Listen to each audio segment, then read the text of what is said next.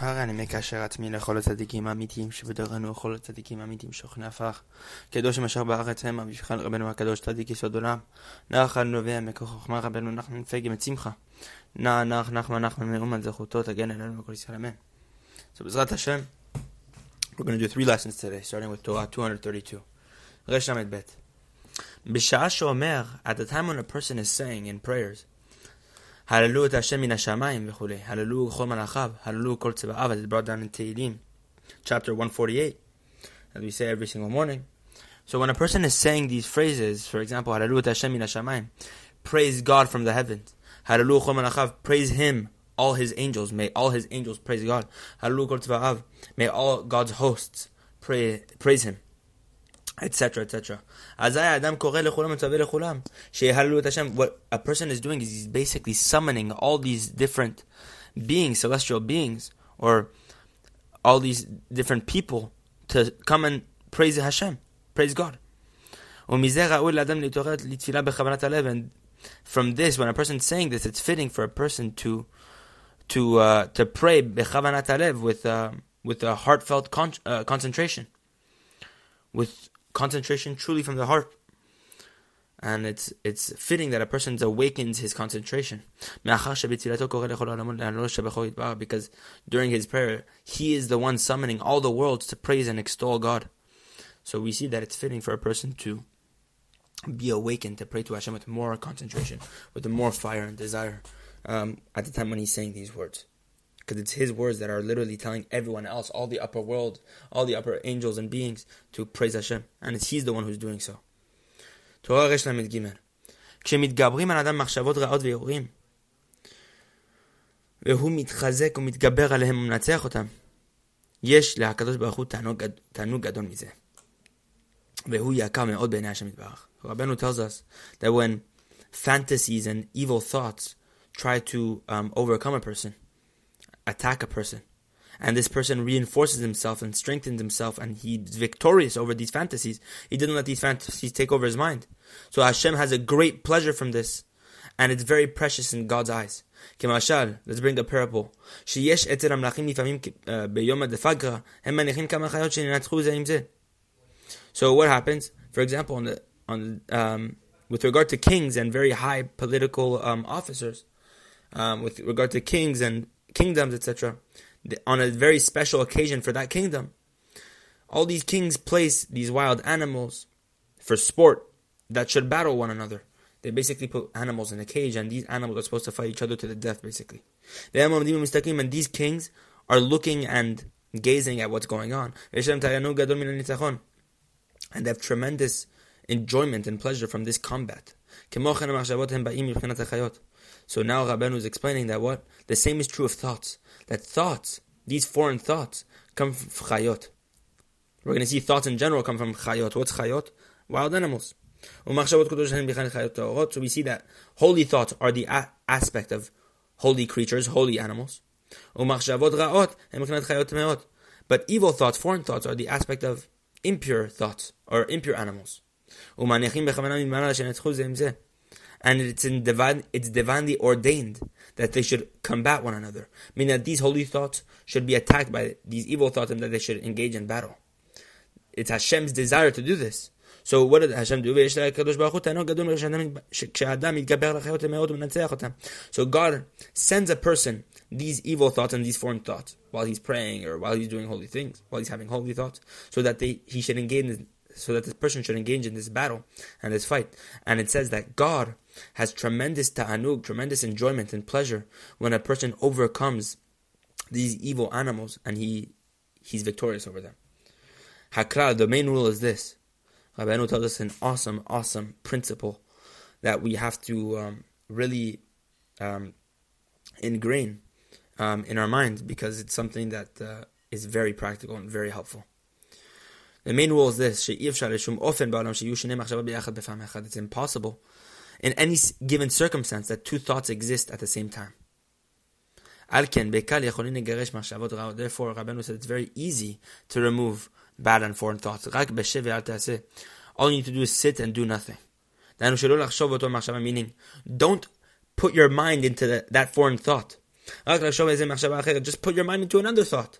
Whether it's put your mind into, distract your thoughts, that foreign thought, by putting your mind into the thoughts of Torah or service of God or even business. Because it's impossible under any given circumstance to have two thoughts at the same time. It's impossible. You can only think one thing at the same time. It's brought lesson 72 that a person should not engage in this battle against these foreign thoughts by shaking his head every which way in order to expel these foreign and bad thoughts. Because this is not effective at all. Rabeinu says, on the contrary. So Rabeinu says, whenever a person shakes his head and does all these things to try to get rid of these bad thoughts, these bad thoughts get even stronger and attacking this man even more. All a person needs to do is not pay attention to them. Just do what you're doing, in what you're engaging in, whether it's in Torah or prayer or business, and not to look behind you at all. And through this, automatically, those bad thoughts will be removed. Just put your mind somewhere else, and even if it's attacking you and you feel distressed by it, just don't be fazed by it. Just think something else. And the final Torah for today, Torah Resh Lamed 234. Know that telling stories of tzadikim, meaning stories of what happened to these tzadikim, there's something very great. And through this, when you tell these stories, your thoughts are purified. Your mind is purified.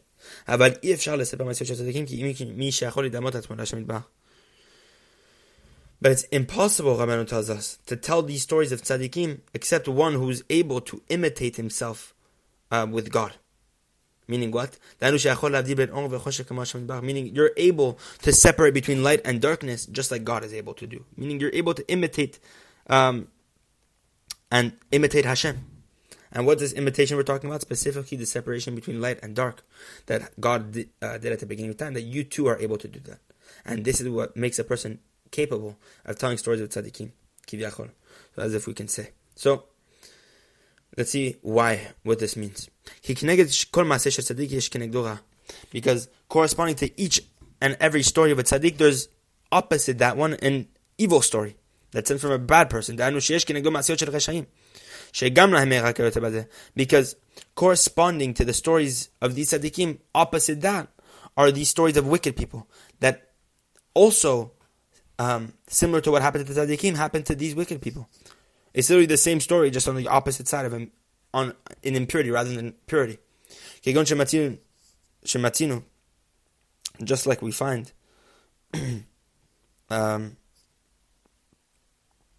look at Targum Yonatan, chapter 31 of Bamidbar, verse 8, and also Bamidbar Rabbah, if I'm not mistaken.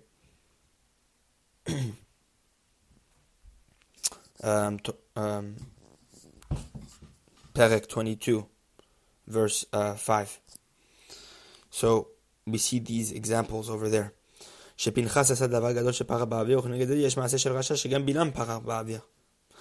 what's an example? That we know that Pinchas did something great by flying in the air to engage in battle with Bilam. But we see that also opposite Pinchas' good act, that Pinchas is a huge tzaddik, and we see this awesome story. That we also see that the same story happened with a wicked person, which is who? That also Bilam, the face of the highest form of impurity, also flew in the air. And there's many stories that are similar to this, because the evil always is opposite to good. So the difference is discernible only to one who's able to separate between light and darkness. Only such a person knows the extent of the separation and the differences between the stories of tzadikim to the stories of wicked people. Because the stories of the tzadikim occur from the side of holiness through the tzaddik's prayers. Is brought down with regard to Elisha, the student of Eliyahu Navi. As brought down in Melachim chapter 2 verse 8, tell me please of the great things, etc., etc. Meaning that we brought down in the Megillah, Daf Chav Zayin, page 27, over there, when Elisha's saying this, it's a reference to what? That all the miracles that Elisha did were done through prayer. But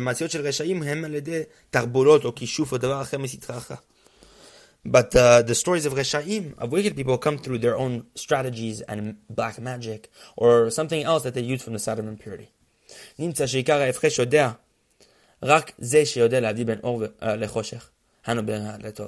we see that the essential difference is known only to one who knows the difference between light and darkness, between evil and good. And also even one who doesn't have this understanding to discern between good and evil, etc.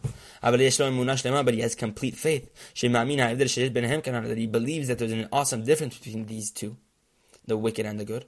He too can also tell the stories of tzadikim.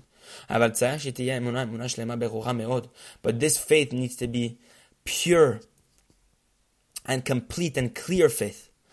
Very much. Literally to the point where his faith is as if he's seeing that thing with his literal eyes. The aspect of steam hidden and revealed. Brought in lesson 62 of the Torah. And this is what is brought in the Midrash in Bereshit Parasha 2. To separate between light and darkness.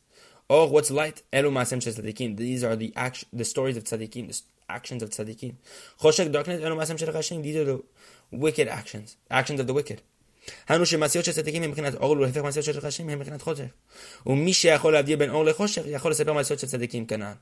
what does this Midrash coming to tell us? Well, Rabeinu just explained that the stories of tzadikim are the aspect of light. On the opposite, we have the stories of reshaim, of wicked people, which represent darkness. And one who's able to discern between light and darkness can tell the stories of tzadikim. And once a person is able to discern between the two and then tells these stories of tzadikim, his thoughts are purified. He's also saved from troubles and sufferings. Because the birbul of dat, because the confusion of a person's awareness, his knowledge, is what we call mochin de katnut, constricted consciousness. When a person's consciousness is attacked, is confused, he's in a lack of wide consciousness. He doesn't have proper consciousness. His consciousness isn't at its highest degree. He's lacking understanding. So he's in a state of constricted consciousness. And from constricted consciousness comes troubles. Because constricted consciousness represents judgments. As we know, because the only reason why it's a judgment is because you lack the consciousness to understand that actually it's very good. That's what Rabeinu was saying, that why suffering exists, because we lack that, we lack consciousness. But if we have that consciousness, then there's no such thing as suffering. We nullify all suffering, as Rabeinu explained in lesson 65, this idea. So, and Rabeinu says the opposite, constricted consciousness, which is judgment, are the stories of tzadikim, which are actually expanded consciousness. It says, as we saw in the verse in Melachim, tell me of the great things, etc., etc. This represents the great luminary. The great luminary.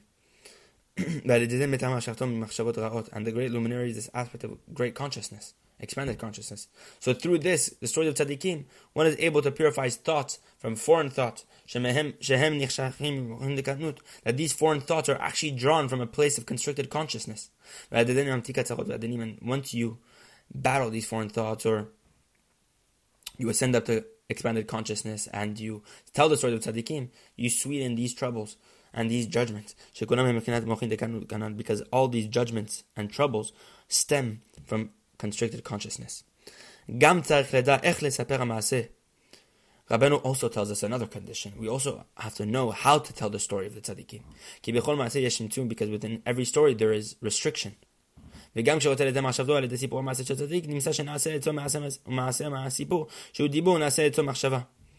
also see that also when a person wants to purify his mind through the telling of a story of a tzaddik, we see that from this story, which is an aspect of dibur, speech, it becomes a thought to this person.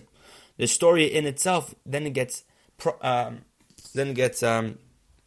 powered through this person's mind when he's telling the story and whenever he's going through the story and reviewing it, etc. That these words of this story end up being brought in and become the thought of this person, not just speech anymore. It enters into the realm of this person's mind.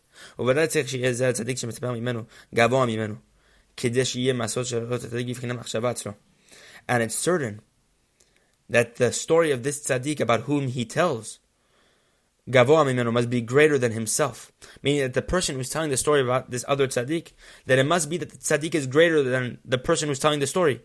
In order so that what? So that the story of this tzaddik becomes a thought to this person. This is why a person needs to know about who to tell the story of, about which tzaddik, and how to tell the story. Because you cannot speak about that tzaddik who technically is lower than you, because the tzaddik must be greater than the person who's actually telling the story, in order that the tzaddik's story becomes a thought within this man. And now, once a person knows how to tell the story, and who to tell the story about, then his thought is purified, and he's able to ascend up to the world of machshava, of thought. This is what we call the ascension of all the worlds, the ascending of all the worlds, when you go up from world to world. Because thought is very, very lofty. And one who wants to ascend up to the world of thought, Rabeinu tells us a person needs to be silent. And even if a person speaks, even a proper word, a good word, he loses the thought. Because thought is something very lofty. That even that even a proper word, even a holy word, will lose the thought. So we see that when a person's telling the story transforms from these words into a person's thoughts.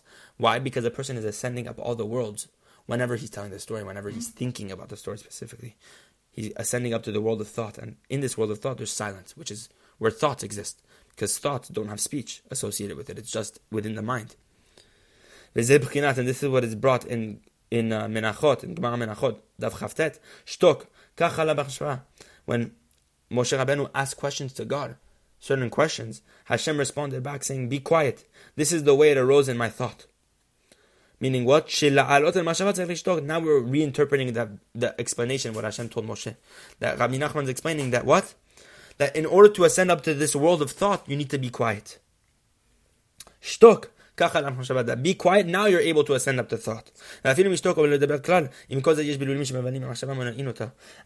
a person, Rabeinu says, is quiet and he doesn't speak at all, nonetheless, even in this scenario, there's confusions that try to confuse and distract and prevent a person.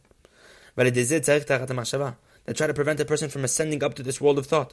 So Rabeinu says the condition is a person needs to have purified thoughts. And this is, how did the person do this? Through sipurei masiot, through the telling of these stories. To merit this, which we said above, if you want to tell stories, which we explained was upon the condition that you know how to discern between light and darkness. So if a person wants to merit this, if a person wants to imitate God, that he knows now how to separate between light and darkness, as we said above, Hashgacha, Rabeinu says, if a person wants to merit this level, with all the things associated with holy thoughts, that a person is able to ascend up to the world of thought, etc., and purify his mind and mitigate judgments, etc., through the telling the stories of Tzadikim, you need one thing. Is what? It's Hashgacha. It's through providence, divine providence. That you transcend natural order, which is the general levels of holiness. This is the generality of holiness, to transcend natural order. And this a person merits through the land of Israel. Because Eretz Yisrael is the generality of all holiness, of all the types of holiness in the world. That Eretz Yisrael encompasses all the holinases, all the holiness within it. That Eretz Yisrael is that one branch through which everything, that one tree through which everything else stems off of. Because we know in the land of Israel, all the 10 types of holiness exist there. This is why it's said about the land of Israel, Dvarim, chapter 11, that the eyes of Hashem your God are constantly looking at it, are constantly upon it, upon the land. Because Rabeinu is explaining through that verse that in the land of Israel is only divine providence. Bechinat hashkifa mime'on kodechecha is brought down in Dvarim. Hashkifa mime'on kodechecha, look down from your holy abode. Your holy abode. Shiviti Hashem le'negdi tamid. And this is what it says. Shiviti Hashem, place Hashem le'negdi tamid, before me always. I place Hashem before me always. Hanu k'shani rotzeh leyeshvot le'damot.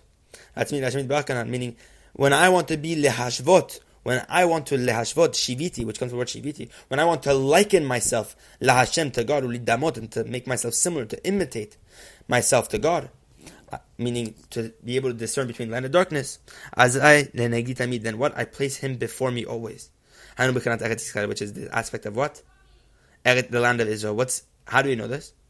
Because כמו שכתוב במדרש, זה brought down in the Midrash, en tamid al Eretz Yisrael, when you say lenegdi tamid, I place tamid before me. What's tamid? It's a reference to the land of Israel, meaning if a person wants to be similar to God, he has to tap into the light of Eretz Yisrael, which is what? Which is tamid. Meaning you place before me tamid. When you place the land of Israel before you, which is the aspect of Hashgacha, divine providence, then you're able to make yourself imitate Hashem and be able to discern between light and darkness. That says tamid aneh Hashem elokecha ba. That how do we know tamid is a reference to the land of Israel, as we brought down the verse, that God's eyes are constantly on it. The aspect of tamid, of always, are always looking at the land. Tamid is Eretz Yisrael. V'da no sheyesh sham shekshortzin alzot melech mishtamshim b'zeh Hashem. Sheyesh shem shekshortzin alzot melech mishtamshim b'zeh Hashem. And Rabeinu tells us, know this, that there's a name that when a person wants to appoint a king, they use this name. It's a holy name. Hashem hu kuf mem and hey. The name is this letter combination. Kuf, the letter mem, and the letter hey. Look in the Vayaken Moshe, the Sefer Vayaken Moshe, Parasha Kuf Mem Aleph, over there. And if you take the letters Kuf, Mem, and Hey, Rashi Tevot Hashkifa Mime'on Kodechecha. If you take these letters, it's an acronym. The acronym for this phrase, Hashkifa Mime'on Kodechecha, is that name that we just mentioned. Look down from your holy abode. Look down from your holy place. So we see here that Rabeinu is explaining that if you want to appoint a king, it's through this name, which is an aspect of Eretz Yisrael and Hashgacha. And this is what is brought in Daniel chapter 2. Mehadeh malchin u'mehakem malchin. Mehadeh malchin, he deposes kings, u'mehakem malchin, and he establishes kings. This is a reference to God. And this is what it says. And with regard to Yosef, when suddenly my sheaf stood up, with regard to the dream that Yosef had about the crop, about the 11 crops bowing down to him, etc., etc. So we see these phrases of these letter combinations of Kuf, Mem, and Hey in these verses in Daniel chapter 2. Hakem is Hey Kuf Mem, which is this name, meaning to establish a king, you use this name, Kuf Mem and Hey. And also with regard to Yosef, Kama Alumati is this name of Kuf Mem Hey, which is the name that is used in order to establish a king, to appoint a king. So Rabeinu is explaining this awesome story with regard to Yosef, and it's brought down in Daniel, which is Rashi Tevot Hashkifa Mime'on Kodechecha. Look down from your holy abode. So we see that this aspect of kingship comes from this looking down from the holy abode, which is an aspect of Eretz Yisrael. So, B'ezrat Hashem, may we merit to truly attain this Hashgacha, attain purified thought, and to apply the advice Rabeinu explains in this lesson to the best of our ability. Amen.